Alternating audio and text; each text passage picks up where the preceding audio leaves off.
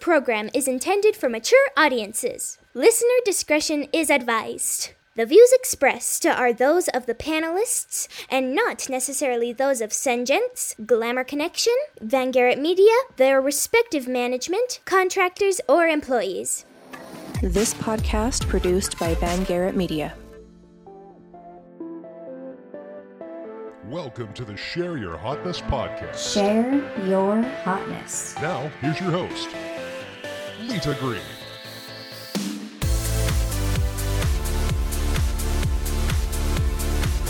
Hello, and welcome to this episode of Share Your Hotness with your host, Lita Green, and my guest, Jason Hewlett. Now, Jason is amazing, and he's sitting here laughing at me, but for some of you who've heard me speak about speaking, Jason is the one that, he didn't launch me. That's not how the speaking world works. You don't like, here's all your gigs and here's your business. You have to go earn it yourself, you know? But he spoke, and I felt really bad for him because everybody knew who he was. And I thought, what a terrible thing to have people like know you and then like kiss up to you because you're Jason Hewlett. And his wife's amazing and gracious, and Martha Stewart without prison issues. And he even wrote a viral post about seeing this really hot woman at Target, only to find out that fortunately it was his wife. And he's just a wonderful man. I live like across the street and down the way, but I can see his house and he can see my house, and he is truly the man that he professes to be on the stage. So if you're thinking I'm fangirling a little bit, it's because I respect people who are who they say they are. But I went over to Jason's house when God was first telling me to be a speaker, knowing that Jason would say, no, you sell makeup. You're a makeup artist. Stay in your lane, chickie babe. And I told him, and we had this conversation. You leaned back in your chair and you were listening to me very sweetly and nicely. And I knew if Jason told me that this was stupid, that I could go, see, it's stupid. God, see, you don't know what you're talking about. Jason does. But yeah. But Jason tapped me right on the up, top of my neck. Clavicle, is that what you call it? Clavicle area. I want to say like the chest, because that's in front of her husband and my wife. That's right. But just like, on that little décolletage. And he's like, if God has put it in you, how dare you not? And I was like, crap. I have to do it, because again, my husband was there and it was confirming what God was saying to me. So to me, Jason is a man who is a man of God, a man of family. He's a loyal spouse, and he's been a dear friend to our family, and we hope to be a good friend to his family. So outside of what he does professionally, he's one of those people that you're like, he's awesome. So that's there's my obituary. Written not. Perfectly. Yeah, especially since for the future. You just had a really bad knee injury. Yeah, I have a knee injury. We're recording this so I could show people. No, because they don't get to see it all. They don't see it. Okay, yeah, so my leg's broken, but it's getting better. yeah, it just broke on the basketball court. Yeah, but he still went on the road. He speaks about having the promise you keep to yourself and your signature moves, and if the promises you keep to yourself extend out. So he's still living what he preaches, which is why I respect him, because a lot of people preach stuff but they don't live it. You know what I mean? Anyway, he still went on the road, like in recovery with the little on your knee that you have. Oh yeah, the leg immobilizer. The leg immobilizer. He's couldn't like, bend it for 2 months almost. That was horrible on doing gigs like that. And now I have a hinge brace. The hinge gives you some bend, and I'm so grateful for the bend. Now I can shove my leg under an airplane seat. Because your brother was driving you to your He drove gigs. me. Yeah, he drove me to the first month of gigs, and that was crazy. Yeah. And now I can drive myself. I just drove to Vegas the other day from Salt Lake City, and that's a long drive, as you know.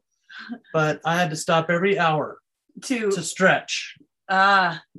Do your physical therapy for it. Physical therapy. You know about that because you've had some challenges too. And so I've never been through this process, Lita. So it's really sweet because you notice what Jason just did. So all you guys listening, we're talking about him, and he always does this. He's an active listener that always brings everyone in the conversation, not just on a podcast, but when he presents. I've seen him have conversations with my kid, does the same thing. It's a really good skill. I don't even know what I just did. We're talking about, like, you compliment Jason on social media and he will be like, oh no, but you're so amazing. And sometimes I'm like, I want to say something nice and I have to be like, but Jason, don't say, I'm just giving you a compliment, and I'm confident enough in myself that you don't have to give me a compliment, but I respect him so much. So I love the compliments. But yeah, I've had I did not have my kneecap come up into my thigh. That's a rare thing. Yeah, but I did have knee surgery, but I was 20. Oh. So it was a little bit. It was a while ago? Yeah, you recover pretty fast. And even though I'm older than you. Well, that's amazing. You did have that. And you're fine now with the knee. The PT, the physical therapy is everything. Yeah. The hip is a little poopy. I can't believe what you've gone through. The physical therapy. What really is inspiring about all that you've been through is that you're still happy. No, I mean, really, like that's what makes me go, oh, because I've never had surgery. I've never had a major injury. Knowing your husband, what he's been through, knowing what you've been through, and that you're still happy, faithful, God-loving people. Yeah. There are a lot of people that go through this and they leave God, or they say, he's not with me anymore, and abandon him. Yeah. Other people come closer. And so I've been kind of in this jail cell of having a leg injury, but I say, is this going to make me better or bitter? Yep. That's the big question with every challenge in life, right? That's right. And I think a lot of it goes back to the premise of what it is you think the role of God is. Oh, yeah. Right? If you think God's some kind of magic wish granter who's supposed to have nothing bad ever let happen to us. Right. Or if you actually believe heaven's something worth aspiring to, right, that means life is going to be hard. Yes. And, I think we all can fall in the trap of thinking, oh, if I'm a good person, then bad things won't happen to me. And I think, no, if you're trying to do good things in the world, there will be more opposition. There will be more, professionally, people won't like it. If you want to go there, right? Mm-hmm. Having your kids be like, no, we're going to have family time. We're going to focus on this. Your kids are going to be like, that's weird. What, their peers are going to be like, that's so weird. Your family, like, what do you mean? Why are they hanging out together? And, I have had people who give me crap that I will discuss financial matters with my spouse. They're like, aren't you an empowered woman? I'm like, yeah. And I'm happily married and will remain happily married because we have mutual respect and discuss things. So I think whenever you're trying to do something that might be different or of a spiritual nature, you're going to have people who are going to be like, well, that's really restrictive of you. Interesting. Fascinating. And it's a shame because God, I feel that this was a divine kick to the knee to slow me down and to slow me down in the right way. Mm-hmm. Not to kind of impede my progress, but rather to give me a new basis on which to build, to now have more of a empathy towards the suffering you've been through. Well, thank you. But I haven't had it the worst. But that's what I mean. Like, see, I'm all embarrassed. I'm like, you're so funny. Jason. No, but honestly, you've had your thing. Now I've had mine, and I'm looking at it like, well, now I can understand more of what you've gone through, and it's helpful to me because now I can connect to way more people. Whereas before I'd hear, oh, you're having surgery? Well, that's too bad. Oh. And that's too bad. Good luck. I bet you're going to write a book while you're laying there, Like that's what I used to think, Lita. I didn't know you were going to lay there and be like, all I can do is look at the ceiling fan and breathe and try to breathe. Like I literally thought that, like, oh, surgery, nice break from life.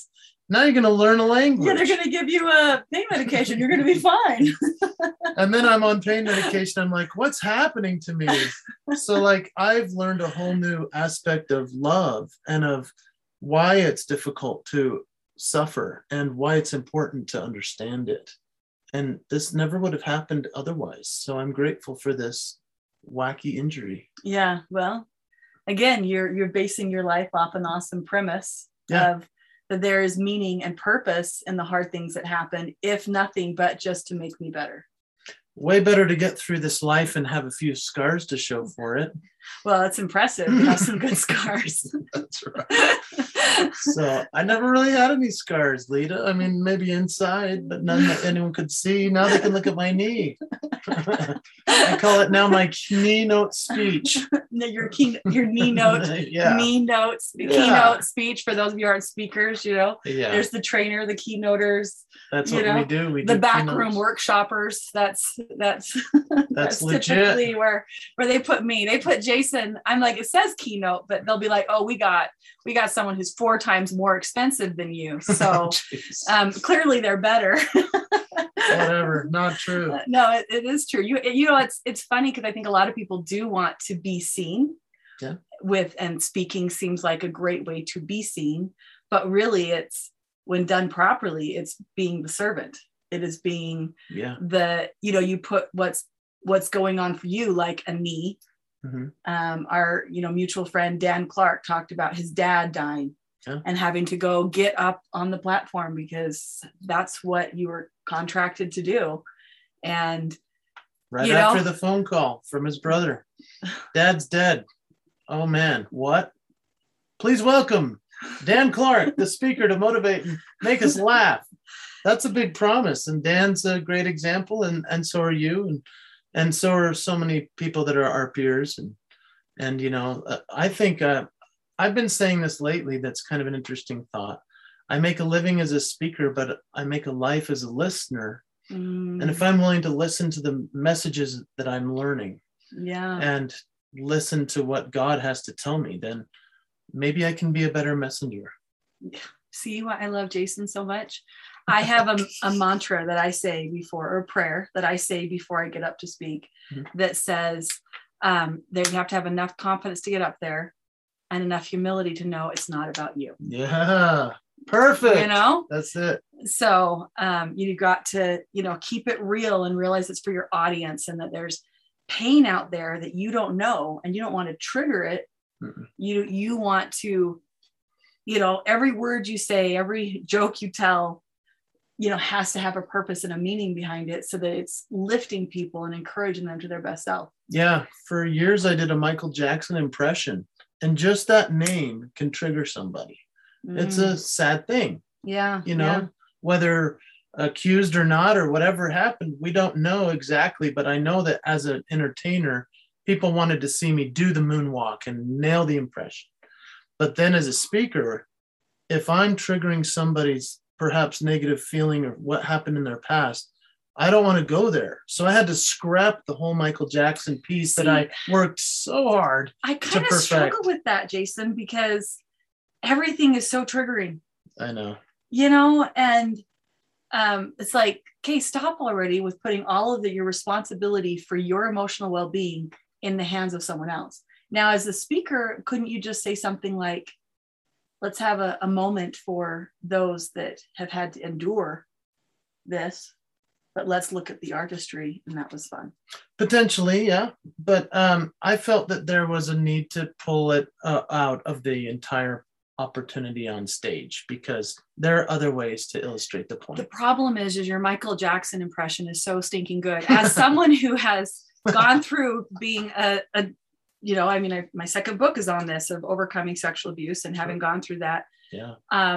If I went around being triggered by every mention of that, I would be, in the fetal position. Yeah. And we have to stop giving the power of our happiness into other people's hands. Mm-hmm. I agree 100%. And equally, I espouse that as a speaker, I need to continually self-evaluate what needs to be said for the people rather than what I feel, I'd like to do for me. Well, Jason, I think you push yourself to a level. One of the things that always amazed me, and to explain to our audience, that somebody asked you one time, how many times have you practiced putting on that coat? Because he transfers from different characters. Oh, yeah. And, you go from Elton John to Michael Jackson to whoever else. Yeah. Like characters, just tons. And you're just like, how does he do that? And it's just magical to watch. But you're changing out of these jackets. Mm-hmm. And this other speaker, he's like, I tried to do it and I can't do it like with that flow. And you said, do you remember what you said? I don't remember this. You're like 1,000,000 times.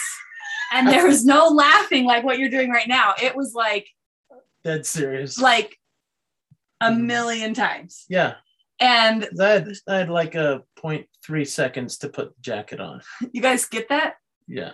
Yeah. I mean, I sometimes have done the wig and the robe, but I do that off stage and I still have struggled sometimes getting it over my suit jacket. It's like putting on a robe over a blazer. They're not designed to do that. That's hard work. No, but I was transforming from a 1970s Elton John full, fur jacket with a top hat and glasses. I had to transform from that 70s Elton John into the 1990s version of him with a different toupee, a different jacket, different glasses. And I had to do it in I'd say maybe about a 6-second transition of music. So I had to rip off that whole other costume and put on the other one and transform from 70s young Elton into 90s older Elton. And it became a thing that I became obsessed about and literally practiced every chance I got in terms of like, how can I get this faster? What can I eliminate? And even like I couldn't wear a watch on stage because it would catch. Right. I couldn't wear cufflinks. It would catch. So everything matters underneath in order to make it so that it works on top.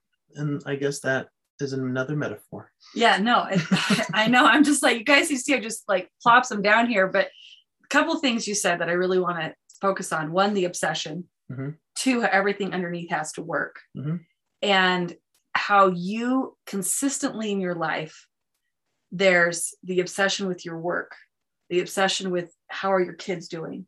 How am I taking care of my wife? Mm-hmm. I was really impressed that when you got hurt with your knee, that your mom came, which I was a little jealous that your mom will come and take care of you. I want a mommy that will come take care of me. So if there's any mommies out there looking to take care of me when I have surgery next.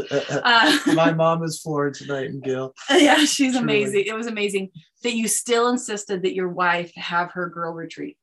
Oh yeah. And some people would be like, no, it's about me now because I'm in pain, especially since it's a new experience. Mm-hmm. And you're like, no, her time for her is important.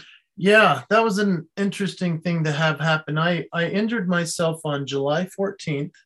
My kneecap was released from its connection to the shin bone and zipped up the top of my thigh. So it's a patella tendon tear, like a full-on tear off. And so they had to rebuild the tendon and put the kneecap back together and sew it all up with wires.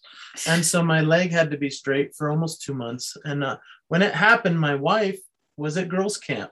Yeah, in the mountains with your child. With my daughter. Yeah. With my daughter, and no cell phone reception. No cell phone. So she didn't know. I wasn't about to try to let her know because I knew she'd be worried. And she's up there with, our daughter. And so and she's a leader. So there was she's the 50, leader 60 girls? Yeah, a bunch of girls, a lot of people depending on her. So I was like, if my mom is here, we're good. So eventually she found out a couple of days later, came home, saw me in bed, like, what the heck? And most people don't know this. She got home on a Saturday. She had a trip scheduled with our youngest son, Royal, who's 10, who had his 10-year-old trip to go to San Diego with mom for a week. Most people don't know that happened too. Oh, but wow. Yeah. That was over the surgery. And so my wife was like, I can't leave and you're having surgery. And I said, Mom, can you take care of me? My mom's like, that's easy. And I said, I don't want to deny my son and my wife of this once in a lifetime experience just because I'm having a challenge. My mom will take care of me. Mm-hmm. Tammy, you need to go on this trip. Yeah. And I even had people saying, why would Tammy leave? And I was like, why would she not? I think it's awesome. And I'm grateful I have a mom who could care for me during that time and allow for that to happen. It doesn't happen without my mom there. That's the point. Yeah, which is why I'm lobbying subtly to be adopted. And then the next week she went on her girls' trip, which she'd had planned for months. And people were like, wait a minute, why would she leave in the middle of your recovery? And I'm like, why would she not? My mom is here. And so obviously we all need a strong... The value of family Yes, and connections and creating that you're there. Because obviously your mom wouldn't do that if you were mean to your mom. Well, maybe your mom. My mom is a saint, obviously. I think she was at our house for like 5.5 weeks. Yeah. I think she left for maybe a couple hours. Well, I'm having a toe surgery coming up. So, I've got some chicken enchiladas in the freezer, and she can have all of them. Oh my gosh. But do you notice the intentional care from the career to the family to the wife, the willingness to sacrifice, the willingness to be unselfish? And, we hear so much about what, our individual truth is, but all of us impact each other. Mm-hmm. None of us are an island. And as much as we want to just do what we want in the moment, you wouldn't have the family you have. You wouldn't have the career you have. Mm-hmm. Because the career stuff, the whole, I get to have people clap for me. For every hour on stage, for 30 seconds of clapping, well, Jason, 5 minutes, standing ovation, screaming, tears, laughter. Mine about 30 seconds, minute if I'm lucky. Stop. I'm just getting a hard time. Anyway, he is a rock star. Definitely look him up. But he doesn't do maturation programs. I tried to reel him in, but he was too busy. Because I do all these maturation programs. Do you know a funny guy? I'm like, do I know a funny guy? But he's too in demand. But anyway, there's all this intentionality. Going back to what I was saying about the speaking, is for every, minute of glory on the stage, how many hours just to learn how to put the jacket on, how to book the gig, connecting with the meeting planner, how to set up the room, and a million other details. Yeah, there's a lot that goes into it, as you know. And, it's just like your capacity to be able to look at somebody and know exactly what to do for their contouring or their face and make them, feel more beautiful than they felt. I mean, it's not just a gift, it's a skill you've cultivated. Well, there's in any profession, there's the skill and there's the art. Exactly. And, if we were to do a diagram, I'd put heart and why you do it. Because if you can do something with skill, but you can't do it with care for others, right? Yeah. Then you're just in furthering shame. Oh, yeah. Because as a speaker, you get up there and you say, my life's so amazing. I'm so blah, blah, blah. And you give your audience nothing to implement in their life. You've just shamed them. They're not as good as you. In the beauty industry, if I'm like, well, look how amazingly put together I am. And you little slob, you can't figure it out every day. What's wrong with you? Right. Or, if you having wrinkles is a bad idea, there's always an introduction of shame that we can put into it. Fascinating. I love that. I haven't thought about it that way, but I think that even as a speaker, when I first began, I was leading with, hey, look how awesome I am. And I had to... That's shocking to me. No, I think I did, because think about it. I came from an entertainment perspective of like, I, me, look at me. Mm-hmm. And I'm making you laugh. And so I'm telling you about, all the funny stuff that I think, to then going into being a speaker, which is all about you, we, they, all of us. Uh-huh.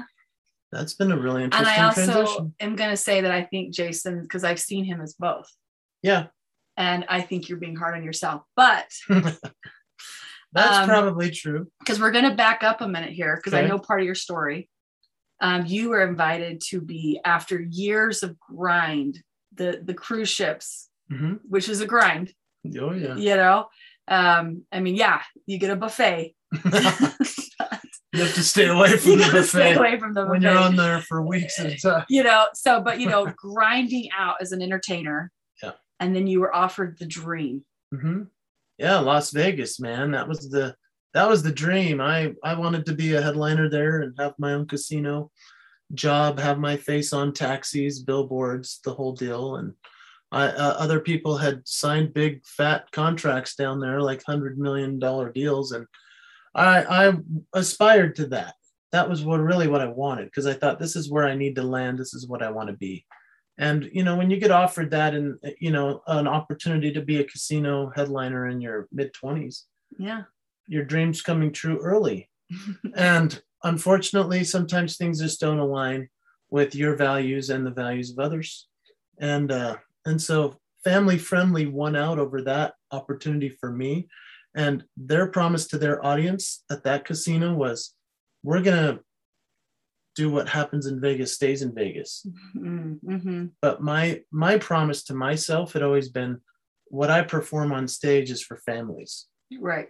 And that doesn't change no matter what you offer me. Well, and the truth is, nothing we do stays. No. Everything in our lives interacts. Everything in our life connects with ourselves, how we show up in one way, how we show up in another way, with everyone in our life. Yeah. You know, we can't become toxic in our professional life and think everything's going to be hunky-dory at home. Right. You know? Yeah, it's interesting when you see how somebody is living their message off stage. You know, if the best of me is on stage, then that's really pathetic, in my opinion. Yeah. I mean, as good as I am on stage, the people that know me off stage say that I'm better. And I find that really a nice compliment, because I know people that are really good on stage, and that's as good as they get. Mm-hmm. That's not good. I mean, and I'm not saying that it's, you know, they're the world's worst person, but the incongruence from off stage to on stage. It's the art and the skill without the heart. You got it. That's a cool triangle. I like that. Yeah, well, you know, I Jeez, talk about like shame. you've done this before. You know, might have thrown out some of my content there, you know, still hire the speech, you know. Yeah, if you want someone really funny, you get Jason. You want someone who's pretty funny, but has a good diagram. Jason has diagrams too, dang it. Whatever. Yeah, no, I'm just teasing Jason. But I wanted to focus in on Tammy in this moment, because I've heard you tell this story in, you know, more spiritual setting. And Tammy's sitting in the car, and you described the car as this broken down car. Tammy's his wife, by the way, or the really hot lady at Target, right? That's right. Sitting in the car, and it's broken down. It's not a great car. Yeah. And when you came out of that meeting, having turned down the dream, that she's also sacrificed for, oh yeah, having to deal with those buffets on cruise ships. Well, Were you gone? Yeah, think about what she went through. I mean, especially when we met, which was at a singles ward, which is a place where adults meet for the first time and date and do that. I met her, and she was dating guys that were doctors. They had their own house, like they were wealthy already. They had been established.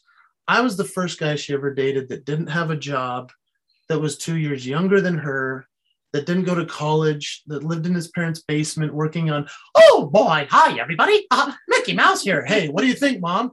You know, like, and putting on jackets really well. Jackets. Yeah. And changing out toupees. She took every risk in the world to marry me. And her parents were like, what are you going to do for a living? And I was like, I'm going to be an entertainer. I'm going to be on stage. And my wife believed that. Yeah. Believed in me. Mm-hmm. And so, we suffered through the first few years in terms of her working full time as a stockbroker. That most people don't know that. I didn't know that. Yeah, she's a very I met her when she woman. Was pregnant with your oldest. Well, yeah, that's when we moved here, and she kept us afloat for those first years while I was trying to figure out, how do I make a living on stage, and getting gigs here and there doesn't provide. Yeah, and she did. And so she was really the breadwinner. She's obviously my muse. And when I got back in that little broken down kind of Subaru, after we drove to Vegas and we just turned the contract away, she just looked at me and she said, well, what are we going to do now? And I said, what do you think? She said, I think we need to go back to Utah and establish our home and our family. And I know you can make this work. Awesome. And so we began doing schools, corporate events, places that wanted a G-rated, family-friendly entertainer who also shared a little bit of positivity in there. Yeah, yeah. And it's a story of both of us. It's definitely not just me. And though you're not making hundreds of millions, you know, it's a little different. I mean, you know, outside of pandemics where they don't allow us to work as speakers, you have made it. And you also, so, you know, the whole pivoting thing that we did during the pandemic, there was a standard of how you pivot as a speaker. And you guys can't see this, but I have a gold sequin thing backdrop. Beautiful. And a garnet drapery one. This was my pivoting. That was it. Jason set a bar. He had this whole entire sound system, multi-camera shoot. I'm like, you can get my selfie stick stabilized by books on my phone. And obviously you worked a lot more. You also had, I have other streams of income, and I have a spouse. Yeah. And so I was like, I do not want to be a virtual speaker. Mm-hmm. And so if people brought some virtual work to me, people wanted me to, or their clients, and I pivoted to honor those clients that I had, but I wasn't like, I'm going to go do this. And you were the standard of the whole entire National Speaker Association. People were talking about what Jason Hewlett was doing. Mm-hmm. And it's not like you wanted to be a virtual speaker either. None of us did. No, I thought it was an awful idea because I'm really good in front of people and with their reactions, just like you. Yeah. I play off it. Yeah. And that it gives you energy. And then you're all of a sudden in front of a camera and it's like, I'm speaking to nobody. And you have to be super energetic. And then after, you just lay on the floor going, I hoped that worked. Well, yeah, think about a stage performance. You get applause, laughs, tears, standing ovation. You come off stage, they're patting your back, the event planner's hugging you, they're signing you for new deals. You're able to converse and have a great time. This is the opposite experience after a virtual. You're speaking to a wall, no one's clapping, can't tell if they're laughing. I'd ask them to open the chat just so I could read their minds. They're taking the phone with them to the bathroom and you're speaking to the flushing of a bathroom or somebody tinkling. That happened on one of mine. You have been a seasoned speaker by now, Lita. Yeah. At least it wasn't a hot mic and I went to the bathroom. Yeah. That's funny. So yeah, I mean, when you're done, you're pressing leave meeting on Zoom. Yeah. And it's just dead silence. And you have to have some kind of fortitude to not just cry in the corner. And that is why being what you are and who you are, that's when the pedal hits the metal. Yeah. Right? Because if you're doing what you do just for the applause, though that's fantastic because it feeds you and gives you that feedback, and the meeting planner's looking around going, man, they love this guy. Let's hire him again. Mm-hmm. Let's get him on the list, and other people in the audience hire you. That you are doing it for why you're doing it, that fortitude is going to be huge. Yeah, it was, you have to be passionate, obviously, about what you're doing. You have to have more than just a goal. I think that's where the promise comes into play. You're not just going to stop when it gets tough. You're going to say, I made a promise. I'm going to finish this off and keep it. And that's what Jason did. Yeah. I will honor the contracts I have and keep my head down. Hey, but you know what? That's a huge thing. And to be candid with you about your setup and all the thing that you're kind of poo-pooing for a second here as a joke between us. I mean, honestly, I needed 7 cameras to make it seem like what I was doing was really awesome. Mm-hmm. What's really special about what you do already and what I figured out was that words matter more. But you guys, to see what Jason just did, he turns it around and give me a big compliment. That's super sweet. But he always has the words, and you guys can see that from this because you sincerely care about people. Wow. And you look at how to do that. So that was super flattering, and that's very nice. But when your tech is all there, it does increase the experience for people virtually. Yeah. Versus I put a lamp up behind my phone. There is a difference in that. And it's fair for people to pay the difference for that. There's the skill of somebody who's like, I'm super charming, so I should be a speaker. And the difference between putting in years of working on your message and refining. I was talking to somebody the other day and I was like, that joke I spent 3 days working on. Mm-hmm. And they're like, oh, you're so off the cuff. And I'm like, no. Yep. No, I worked on that. And so though I can pull things from the file and they become second nature, what's the best way to tell this story? Right. What's the best way? Where should I be looking? What should I be doing? Practicing for hours in front of my bathroom mirror, and that is very different than just automatically showing up. It's a refinement. Totally. And anything we do in life, and you're somebody that epitomizes this for me, and encouraging you guys to have mentors out there that are showing up in all aspects of their life. I had a mentor in my life that was very valuable to me. I looked up to them. I'm being vague, and they told me in order to go to the next level, that there was a lot of change happening, that I would have to learn to be fake to get to that level. Oh my. And it struck me so hard that I started crying. And that was embarrassing because they're a type A. And last thing, I'm married to a type A. He'll let me cry on him, but most won't. There's no crying in baseball. Exactly. And I started not just crying, but like snot coming out of my nose. And I'm sure they could hear it over the phone. And I just said, I've worked too hard on me. Oh, that's a great line. I've worked too hard on me to do that. Yeah. And so I did conceivably walk away from a lot of money, but it all goes back to that you can look yourself in the mirror. You can look yourself in the mirror. You can look your wife in the eyes. You can, with pride, tell your kids, this is what I'm saying. And the reward of being congruent is when my kids see me perform on stage, when your kids see you perform on stage. I've had things where, we're all trying to be creative. Right before COVID, I don't know if you remember, there was the school that was talking about having you and I, and they wanted to have me in. Totally. And I was like, you also have to have Jason in, because they were looking for local people. And I was like, well, thank you very much. I am local, but you also need to have Jason. And he goes, well, I would be remiss if I didn't have my kids there. And I love that, because it was so much like, I am doing nothing in my life that I can't do with everyone in my life. Right? Awesome. Yeah. Even checking out a lady at Target. I wanted to share another story.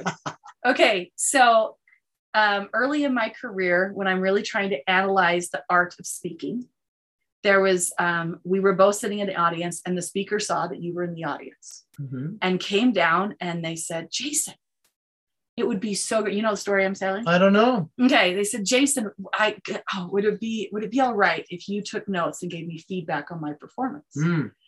And I was like, can I get in on this? Because I'm like, am I going to see the same things? Right? Because I can learn through this free coaching that they had asked you to give them. Oh, okay. Right? Which I was like, wow, that's kind of bold. Yeah. And you said, of course, I'd be more than happy to. And so you got your notepad out, and they were like, awesome. And then after all the yays and the hurrahs and the speech was done, and I have some notes and you had notes, they came down and said, so what'd you think? And you gave them a compliment, and they're feeling pretty good about that. And then you went into some feedback, and they put their hand up and they said, no, just tell me how good I was. Yeah, I don't remember that. Oh my gosh. And then you put the notebook in, under your arm. Yeah. And I could see from where I was standing that there were pages of notes. Yeah. And you gave them a couple more compliments, and they walked away very happy. And I thought to myself, one, I just got cheated out of, learning some critique, because now I don't know where my notes of where I was going to go with things. But so often we just want to be validated, and we miss the gems of the trial, right? The gems of what's the lesson, the gem of the hard work. And this individual, I think, could have done so much more with their career had they been willing to get some feedback. Yeah.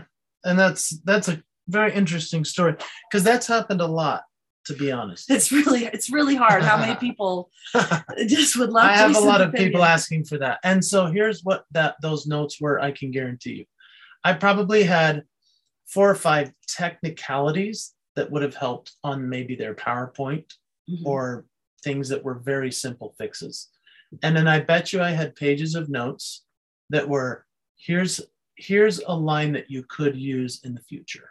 Like gold. I pretty much rewrote the speech in terms of, you said this well, if you just said it like this word here instead, this would make it punch, this would make it funny, this would make it bright, this would make them have more emotion. Right. I guarantee you, I didn't sit and rip their speech apart. How much do people pay you? That would be speech write that would be $10,000 for me to do. So $10,000, $10,000 sitting in a notebook somewhere. Right. I don't even know who it was or where it was. I won't say. It's too bad. Yeah. That's just, But I'm happy to do that for somebody, and I can watch a speaker and say, oh, because honestly, I'm the world's biggest cheerleader. That's what I'm like a professional encourager, because I feel that I have courage enough to step up there, and I'm going to encourage you to do yours. Yeah, and the audience wants people to do well when they're taking the platform. Exactly. People think I'm so scared to speak, and I'm like, no.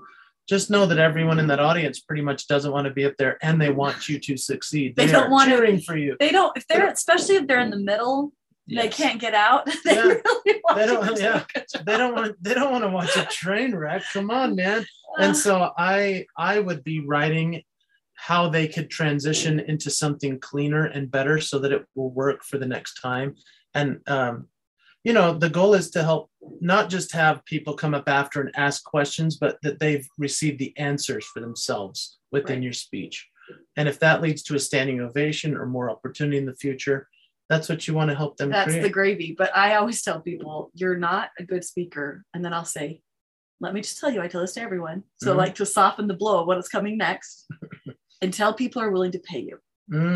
Oh, right on. Because my first speech, knowing I was to be a professional speaker, even though I had done a lot of things through my job and my work, very successful, being in front of people. But my first time as an intentional, I'm going to be a professional speaker because God said so, and I can't get out of it now. Somebody in that audience hired me. And so I got kind of an easy leg up, but I still did all the free stuff. No, you had 10,000 hours before that happened. You may not remember maybe that. Like 8,500. But that I did a speech, and it was my first TEDx talk. Wow. And super intimidated. Whoa, and it was back when it was like super rare to have someone do a TEDx talk. It was 2011, I think. Wow, I'd only been speaking for a year and a half. Yeah. And I don't know why this was, but everyone in the audience afterwards was coming up and telling me what I could have done better. Oh my. And so I was like, thank you very much. Thank you. Did I do that? And then one person came up, and I have this part where I said, that your heart and your head, and I did your heart. I mean, I touched the head, and then I touched the heart, and they said it'd be so much stronger. No, I think I touched them together. And they said, I think it would be stronger if you said you touched them one at a time to give your audience time to follow you and what you're saying. And I was like, oh, that's good feedback. And I did get, 20 insults. Right. And I got the 3 gems out of all that critique. I shouldn't say insults, but out of the people coming up to let me know how much better a speaker they were. Yeah. Brutal. I did get 3 good gems. And one of those was Ty Bennett, who is a masterful storyteller. He very much so, written like 4 books, and he's a machine. Yes. And he'll be like, 2 minutes in, I'm doing this. And I'm like, that is not my speaking style. Yeah. And I'm guessing not yours as well. No. But I learned, and if I had discounted that, that would have been a moment where I could have lost something great. And so we have to always be willing to sort through the poop. Yeah. And I know you have stories, big, huge moments in your speaking career, and you've taken that feedback, even at the level you are and were at the time this happened. And it was brutal because I saw it. Yeah. That all these speakers wanted to let you know how much better of a speaker they were, and just basically ripped you apart. And that's why I love what you said, because that's what made me think of this, that you as a speaker and as a person are a professional cheerleader. Yeah. Cheerleading your community. I happen to know that when our community was doing Boy Scouts, you almost single-handedly funded it. And I know you don't want that out there, but my husband was on the Boy Scout. My husband was the Boy Scout committee and Cubs, and you put your effort into what's important. And that is why you're a mentor of mine, because you were honest, because you follow God, you honor your family and your wife. And this other mentor of mine, though I wish them the best, I realized that I had violated that rule, that I was following somebody who had a lot of professional success, but they did not have the life that I wanted. And so when those things came in collision, there became conflict in our relationship because they wanted something for me that was very different than what I wanted holistically for me. Wow. And so when we are creating mentors in your life, find people that are not just on Instagram showing you a fabulous life, which is why I show pictures of me without makeup on and, my sleep apnea machine, just to keep it real, because I'm so good looking. I'm a normal woman, so I get away with it. You're a goddess. Yes, well, goddess second and tertiary to Tammy, but yes, and every woman is a goddess. But that mentor in your life is congruent in all aspects of their life, and you cannot have that without some secondary witnesses of who that person really is. You're not going to get that idea by seeing them simply on social media. You need to have mentors that may not be Insta famous, may not have a viral post. You happen to, but you're that mentor to me because of the professional, but first because of how you put your family, first because of how you put your wife, and how you're dedicated to the community of our faith and our neighborhood. Well, geez. This is amazing. Am I going to get this recorded? Yes, you are. And transcribed and by the way, printed this on is the recorded wallpaper the whole time, so it's going out. You're so sweet. Now, here's what I would say to that. I too have had those as my mentors. Those that perhaps aren't worldly famous, but are the secret heroes in the neighborhood. Yep. And they live among you. You have to just find them. Most of the time, they're not highly celebrated. They might even be kind of crazy to their own family. Like their own family, their own children might be like, what do you see in my dad or my mom that would make them your mentor? And because it's a third party and you see something in them their child can't see, it's an interesting relationship. I had a guy named Chris Polis, 91 years old. He passed away this last Christmas Day, actually. Oh, I'm sorry. My dearest mentor of my whole life, outside of my parents and my wife and my children now. But Chris Polis, I met him in his 70s. I was in my 20s. He was like Yoda, and he hadn't done what I wanted to do, but he knew how to help me establish the philosophy that became the promise. Awesome. Yeah. And he sat me down on his couch and we talked. I mean, I was 21 years old saying, I want to be a Las Vegas entertainer. And we were in Provo, Utah. And he's like, well, let's talk about what would happen if this kind of opportunity comes along. What would you do if it's different from your values? He taught me that before it happened, as if he knew it was going to, What a gift. He didn't know I was going to get all these opportunities, but he just said, let's establish the philosophy as to why you're doing this.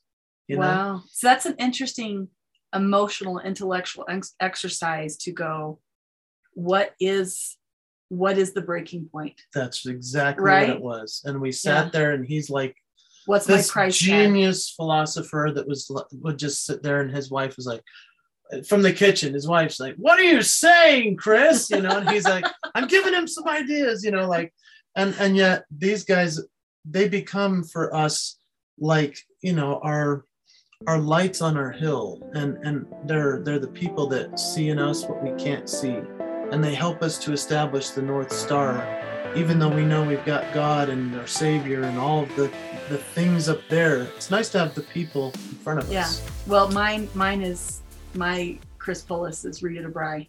Yeah. And she brought me into her home when I was 8, and she has 7 kids. She had her hands full and yet became a mentor. And I decorate like her. I cook like her. I have a great chocolate chip recipe from her. And more importantly, I married someone like her husband. Sorry, that makes me cry, but yeah, he died not too long ago. It's been like 3 years and I still cry about it. But she saved me.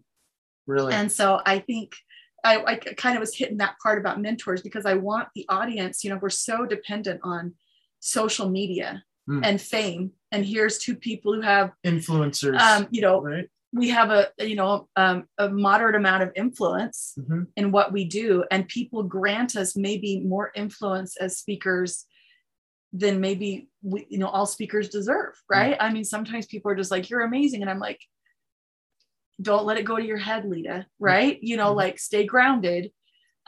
People give us a fair amount of trust because of the openness of our lives and what we do professionally.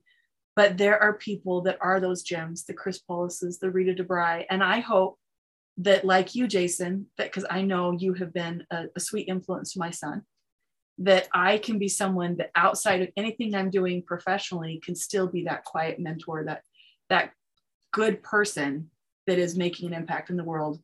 So that's the invitation to the listeners in this episode. And Rita, what a deal.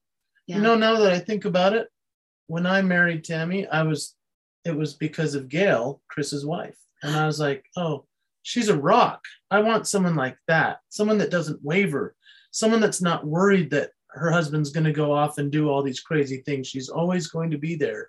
She was the one that the children were like, why aren't you listening to our mom? And I was like, your dad, I'm listening to your dad. But I was watching the mother and saying, so and then cool. I met Tammy. And yeah, which shows that even at a subconscious level, that's right, that anyone we choose to follow, that's right, is imprinting us. Exactly. You know, and for our kids, get them off the cell phones. That's right. You know, so thank you so much to you listeners. And thank you, Jason, my friend, my mentor, and neighbor. You know, neighbor. Yeah, you're my neighbor. Won't you be my neighbor? Okay, thank you so much for being on this episode of Share Your Hotness with Lita Green and my guest, Jason Hewlett. The Share Your Hotness podcast is produced by Van Garrett Media. Lita Green is the host and creator of the podcast. Chris Van Garrett is the editor, producer, and music director. Shayla Dawn is our research coordinator. Join us next week for another episode of the Share Your Hotness podcast. Thanks for listening. This podcast produced by Van Garrett Media.